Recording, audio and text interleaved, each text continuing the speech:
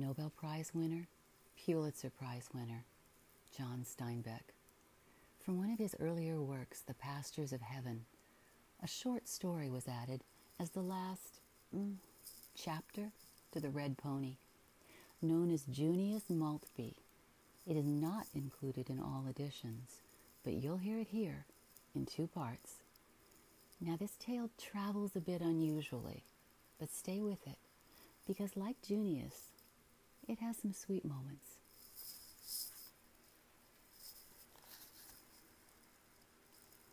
Junius Maltby was a small young man of good culture, family, and decent education. When his father died bankrupt, Junius got himself inextricably entangled in a clerkship against which he feebly struggled for 10 years. After work, Junius retired to his furnished room, patted the cushions of his Morris chair, and spent the evening reading. Stevenson's essays, he thought, nearly the finest thing in English. He read Travels with a Donkey many times. One evening, soon after his 35th birthday, Junius fainted on the steps of his boarding house. When he recovered consciousness, he noticed for the first time that his breathing was difficult and unsatisfactory. He wondered how long it had been that way. The doctor whom he consulted was kind and even hopeful. "Oh, you're by no means too far gone to get well," he said. "But you really must take those lungs out of San Francisco. If you stay here in the fog, you won't live a year. Move to a warm, dry climate." The accident to his health filled Junius with pleasure, for it cut the strings he'd been unable to sever for himself. He had $500. Not that he ever saved any money, he just simply forgot to spend it. "With that much," he said, "I'll either recover and make a clean new start, or else I'll die and be through with the whole business." A man in his office told him of the warm, protected valley, the pastures of heaven, and Junius went there immediately. The name pleased him. "It's either an omen that I'm not going to live," he thought, "or else it's a nice symbolic substitute for death." He felt that the name meant something personal to him, and he was very glad, because for 10 years, nothing in the world had been personal to him. There were, in the pastures of heaven, several families who wanted to take boarders. Junius inspected each one, and finally went to live on the farm of the widow Quaker. She needed the money, and besides, he could sleep in a shed separated from the farmhouse.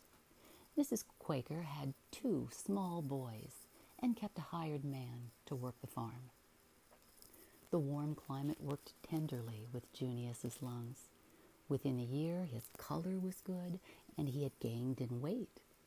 He was quiet and happy on the farm, and what pleased him more, he had thrown out the 10 years of the office and had grown superbly lazy. Junius's thin blonde hair went uncombed. He wore his glasses far down on his square nose, for his eyes were getting stronger, and only the habit of feeling spectacles caused him to wear them. Throughout the day, he had always some small stick protruding from his mouth, a habit only the laziest and most ruminative of men acquire. This convalescence took place in 1910. In 1911, Mrs. Quaker began to worry about what the neighbors were saying. When she considered the implication of having a single man in her house, she became upset and nervous. As soon as Junius's recovery seemed sure beyond doubt, the widow confessed her trepidations. He married her immediately and gladly. Now he had a home and a golden future, for the new Miss Maltby owned 200 acres of grassy hillside and 5 acres of orchard and vegetable bottom. Junius sent for his books, his Morris chair with the adjustable back, and his good copy of Velázquez's Cardinal. The future was a pleasant and sunshiny afternoon to him. Mrs. Maltby promptly discharged the hired man and tried to put her husband to work. But in this she encountered a resistance the more bewildering because it presented no hard front to strike at. During his convalescence, Junius had grown to love laziness. He liked the valley and the farm, but he liked them as they were. He didn't want to plant new things, nor tear out old. When Mrs. Maltby put a hoe in his hand and set him to work in the vegetable garden, she found him, likely enough, hours later, dangling his feet in the meadow stream and reading his pocket copy of Kidnapped. He was sorry.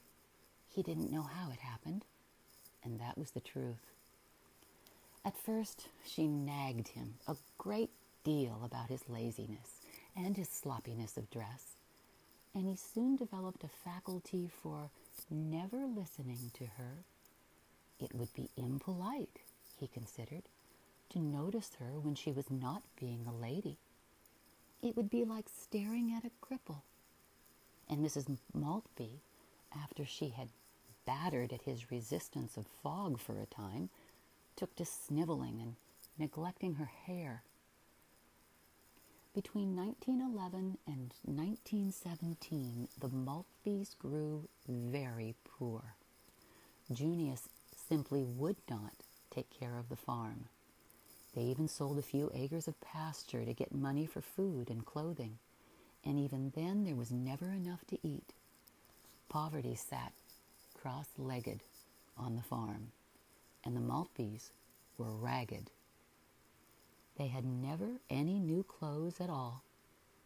But Junius had discovered the essays of David Grayson.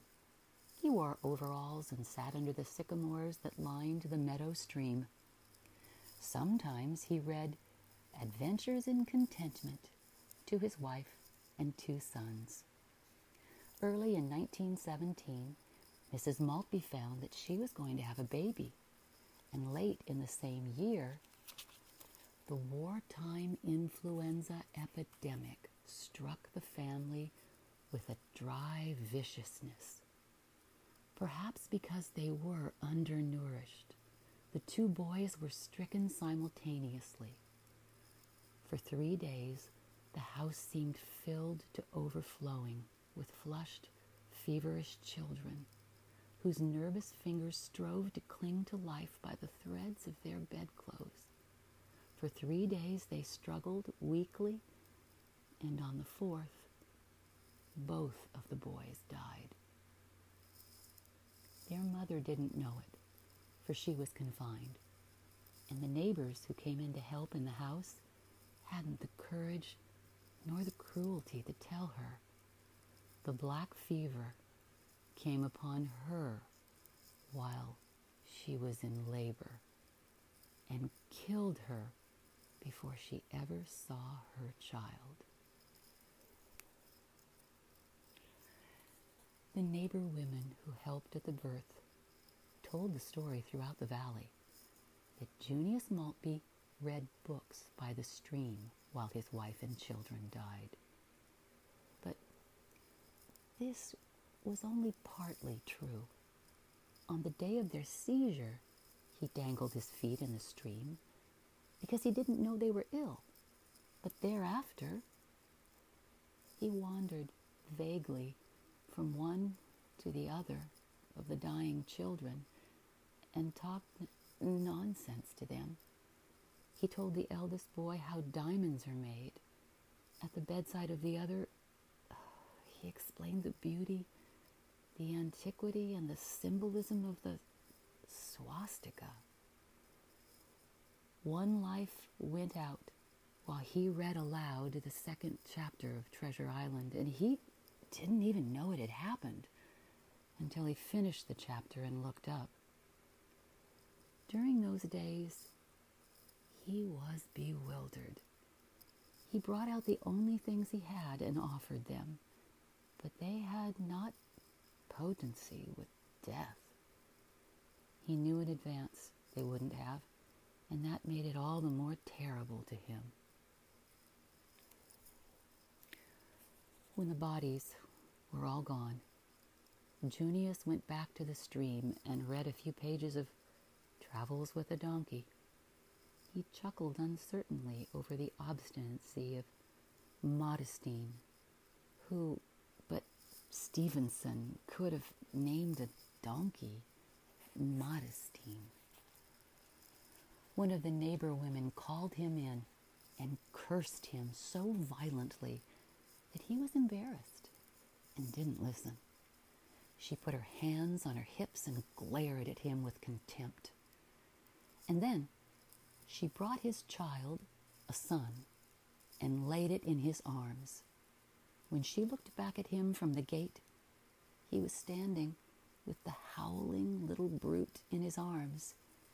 He couldn't see any place to put it down, so he held it for a long time. The people of the valley told many stories about Junius. Sometimes they hated him with the loathing busy people have for lazy ones, and sometimes they envied his laziness. But often they pitied him because he blundered so. No one in the valley ever realized that he was happy. They told how, on a doctor's advice, Junius bought a goat to milk for the baby. He didn't inquire into the sex of his purchase, nor give his reason for wanting a goat. When it arrived, he looked under it and very seriously asked, "Is this a normal goat?" "Sure," said the owner. "But shouldn't there be a bag or something immediately behind the hind legs? For the milk, I mean." The people of the valley roared about that. Later, when a new and better goat was provided, Junius fiddled with it for 2 days and could not draw a drop of milk. He wanted to return this goat as defective until the owner showed him how to milk it. Some people claimed that he held the baby under the goat and let it suck its own milk, but this was untrue. The people of the valley declared they didn't know how he ever reared the child. One day, Junius went into Monterey and hired an old German to help him on the farm. He gave his new servant $5 on account and never paid him again. Within 2 weeks, the hired man was so entangled in laziness that he did no more work than his employer. The two of them sat around the place together, discussing things which interested and puzzled them. How color comes to flowers, whether there is a symbology in nature, where Atlantis lay, how the Incas interred their dead. In the spring, they planted potatoes, always too late, and without a covering of ashes to keep the bugs out. They sowed beans and corn and peas and watched them for a time, and then forgot them. The weeds covered everything from sight. It was no unusual thing to see Junius burrow into a perfect thicket of mallow weeds and emerge carrying a pale cucumber. He had stopped wearing shoes because he liked the feeling of the warm earth on his feet, and because he had no shoes. In the afternoon, Junius talked to Jacob Stutz a great deal. "You know," he said, "when the children died, I thought I'd reached a peculiar high peak of horror. Then, almost while I thought it, the horror turned to sorrow. Then the sorrow dwindled to sadness. I didn't know my wife nor the children very well, I guess. Perhaps they were too near to me. It's a strange thing, this knowing. It is nothing but an awareness of details. There are long-visioned minds and short-visioned. I've never been able to see things that are close to me. For instance, I am much more aware of the Parthenon than of my own house over there." Suddenly, Junius's face seemed to quiver with feeling, and his eyes brightened with enthusiasm. "Jacob," he said, "have you ever seen a picture of the frieze of the Parthenon?" "Oh, yes, and it is good, too," said Jacob. Junius laid a hand on his hired man's knee. "Those horses," he said, "those lovely horses, bound for a celestial pasture. Those eager and yet dignified young men setting out for an incredible fiesta that's being celebrated just around the cornice. I wonder how a man can know what a horse feels like when it is very happy. And that sculptor must have known, or he couldn't have carved them so well." And that was the way it went. Junius could not stay on a subject. Often the men went hungry because they failed to find a hen's nest in the grass when it came to supper time. The son of Junius was named Robert Louis. Junius called him that when he thought of it, but Jacob Stutz rebelled at what he considered a kind of literary preciousness. "Boys must be named like dogs," he maintained. "One sound is sufficient for the name. Even Robert is too long. He should be called Bob." Jacob nearly got his way. "I'll compromise with you," said Junius. "We'll call him Robbie. Robbie is really shorter than Robert, don't you think?" He often gave way before Jacob, for Jacob continually struggled a little against the webs that were being spun about him. Now and then, with a kind of virtuous fury, he cleaned the house. Robbie grew up gravely. He followed the men about, listening to their discussions. Junius never treated him like a little boy because he didn't know how little boys should be treated. If Robbie made an observation, the two men listened courteously and included the remark in their conversation, or even used it at the germ of an investigation. They tracked down many things in the course of an afternoon. Every day there were several raids on Junius's encyclopedia. A huge sycamore put out a horizontal limb over the meadow stream, and on it the three sat, the men hanging their feet into the water and moving pebbles with their toes, while Robbie tried extravagantly to imitate them. Reaching the water was one of his criteria of manhood. Jacob had by this time given up shoes. Robbie had never worn any in his life. The discussion was erudite. Robbie couldn't use childish talk, for he'd never heard any. They didn't make conversation. Rather, they let a seedling of thought sprout by itself, and then watched with wonder while it sent out branching limbs. They were surprised at the strange fruit their conversation bore, for they didn't direct their thinking, nor trellis nor trim it, the way so many people do. There on the limb the three sat. Their clothes were rags, and their hair was only hacked off to keep it out of their eyes. The men wore long, untrimmed beards. They watched the water skaters on the surface of the pool below them, a pool which had been deepened by idling toes. The giant tree above them whisked softly in the wind and occasionally dropped a leaf like a brown handkerchief. Robbie was 5 years old. "I think sycamore trees are good," he observed when a leaf fell into his lap. Jacob picked up the leaf and stripped the parchment from its ribs. "Yes," he agreed. "They grow by water. Good things love water. Bad things always been dry." "Sycamores are big and good," said Junius. "It seems to me that a good thing or a kind thing must be very large to survive.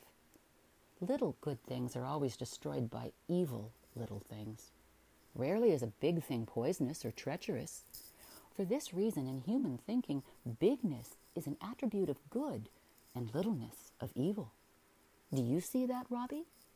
"Yes," said Robbie, "I see that, like elephants." "Elephants are often evil, but when we think of them, they seem gentle and good." "But water," Jacob broke in. "Do you see about water, too?" "No, not about water." "But I see," said Junius. "You mean that water is the seed of life. Of the three elements, water is the sperm, earth, the womb, and sunshine, the mold of growth." Thus they taught him nonsense. The people of the pastures of heaven recoiled from Junius Maltby after the death of his wife and his 2 sons. Stories of his callousness during the epidemic grew to such proportions that eventually they fell down of their own weight and were nearly forgotten. But although his neighbors forgot that Junius had read while his children died, they could not forget the problem he was becoming. Here, in the fertile valley he lived in fearful poverty, while other families built small fortunes, bought Fords and radios, put in electricity, and went twice a week to the moving pictures in Monterey or Salinas. Junius degenerated and became a ragged savage. The men of the valley resented his good bottom land, all overgrown with weeds, his untrimmed fruit trees, and his fallen fences. The women thought with loathing of his unclean house, with its littered dooryard and dirty windows. Both men and women hated his idleness and his complete lack of pride. For a while they went to visit him, hoping by their neat examples to drag him from his slothfulness. And he received them naturally and with the friendliness of equality. He wasn't a bit ashamed of his poverty, nor of his rags. Gradually, his neighbors came to think of Junius as an outcast. No one drove up the private road to his house any more. They outlawed him from decent society and resolved never to receive him should he visit them. Junius knew nothing about the dislike of his neighbors. He was still gloriously happy. His life was as unreal, as romantic, and as unimportant as his thinking. He was content to sit in the sun and to dangle his feet in the stream. If he had no good clothes, at least he had no place to go which required good clothes. Although the people almost hated Junius, they had only pity for the little boy Robbie. The women told one another how horrible it was to let the child grow up in such squalor. But because they were mostly good people, they felt a strong reluctance for interfering with Junius's affairs. "Wait until he's of school age," Mrs. Banks said to a group of ladies in her own parlor. "We couldn't do anything now if we wanted to. He belongs to that father of his. But just as soon as the child is 6, the county'll have something to say, let me tell you." Mrs. Allen nodded and closed her eyes earnestly. "We keep forgetting that he's Mamie Quaker's child as much as Maltby's. I think we should have stepped in long ago. But when he goes to school, we'll give the poor little fellow a few things he's never had." "Well, the least we can do is to see that he has enough clothes to cover him," another of the women agreed.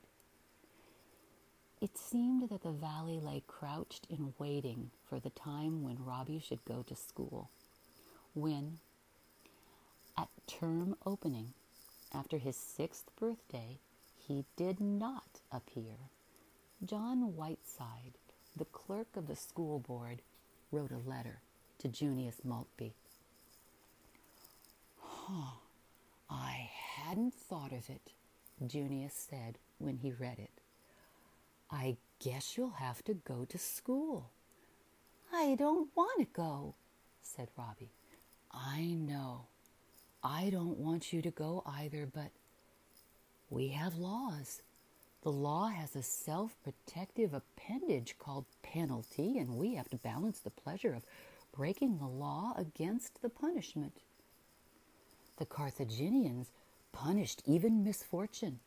If a general lost a battle through bad luck, he was executed.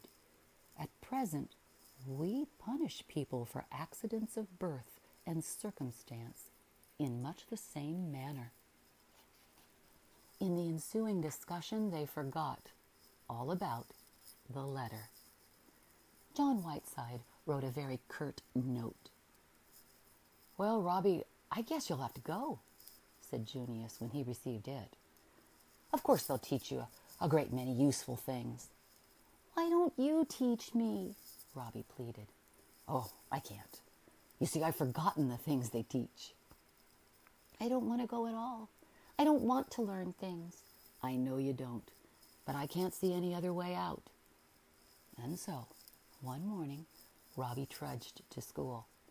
He was clad in an ancient pair of overalls, out at the knees and seat, a blue shirt from which the collar was gone, and nothing else. His long hair hung over his gray eyes like the forelock of a range pony. The children made a circle around him in the schoolyard and stared at him in silence. They had all heard of the poverty of the Maltbys and of Junius's laziness. The boys looked forward to this moment when they could torture Robbie. Here was the time come. He stood in their circle, and they only stared at him.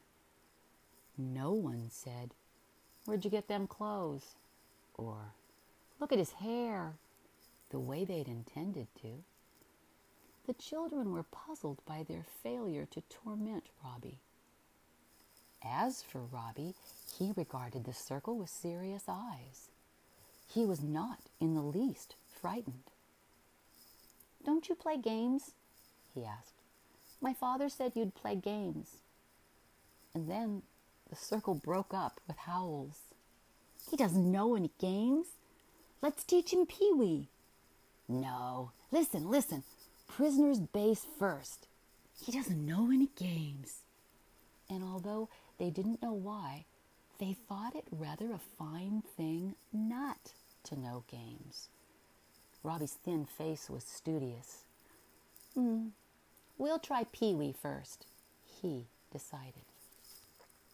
He was clumsy at the new games, but his teachers did not hoot at him. Instead, they quarreled for the privilege of showing him how to hold the Pee-wee stick. There are several schools of technique in Pee-wee. Robbie stood aside, listening for a while, and at last he chose his own instructor. Robbie's effect on the school was immediate. The older boys let him alone entirely. But the younger ones imitated him in everything, even tearing holes in the knees of their overalls. When they sat in the sun with their backs to the school wall eating their lunches, Robbie told them about his father and about the sycamore tree. They listened intently and wished their fathers were lazy and gentle too. And sometimes a few of the boys, disobeying the orders of their parents, sneaked up to the Maltby place on a Saturday. Junius gravitated naturally to the sycamore limb, and while they sat on both sides of him, he read Treasure Island to them, or described the Gallic Wars, or the Battle of Trafalgar. In no time at all, Robbie, with the backing of his father, became the king of the schoolyard. This is demonstrated by the fact that he had no chum, that they gave him no nickname, and that he arbitrated all the disputes. So exalted was his station that no one even tried to fight with him. Only gradually did Robbie come to realize that he was the leader of the younger boys of the school. Something self-possessed and mature about him made his companions turn to him for leadership. It wasn't long before his was the voice which decided the game to be played. In baseball, he was the umpire, for the reason that no other boy could make a ruling without causing a riot. And while he played the games badly himself, questions of rules and ethics were invariably referred to him. After a lengthy discussion with Junius and Jacob, Robbie invented two vastly popular games, one called Slinky Coyote, a local version of Hare and Hounds, and the other named Broken Leg, a kind of glorified tag. For these two games, he made rules as he needed them. Miss Morgan's interest was aroused by the little boy, for he was as much a surprise in the schoolroom as he was in the yard. He could read perfectly, and he used a man's vocabulary, but he could not write. He was familiar with numbers, no matter how large, yet he refused to learn even the simplest arithmetic. Robbie learned to write with the greatest of difficulty. His hand wavered crazy letters on his school pad. At length, Miss Morgan tried to help him. "Take one thing and do it over and over until you get it perfectly," she suggested. "Be very careful with each letter." Robbie searched his memory for something he liked. At length he wrote, "There is nothing so monstrous, but we can believe it of ourselves." He loved that monstrous. It gave timbre and profundity to the thing. If there were words which through their very sound power could drag unwilling genii from the earth, monstrous was surely one of them. Over and over he wrote the sentence, putting the greatest of care and drawing on his monstrous. At the end of an hour, Miss Morgan came to see how he was getting on. "Why, Robert, where in the world did you hear that?" "It's from Stevenson, ma'am. My father knows it by heart almost." Of course, Miss Morgan had heard all the bad stories of Junius, and in spite of them, had approved of him. But now she began to have a strong desire to meet him.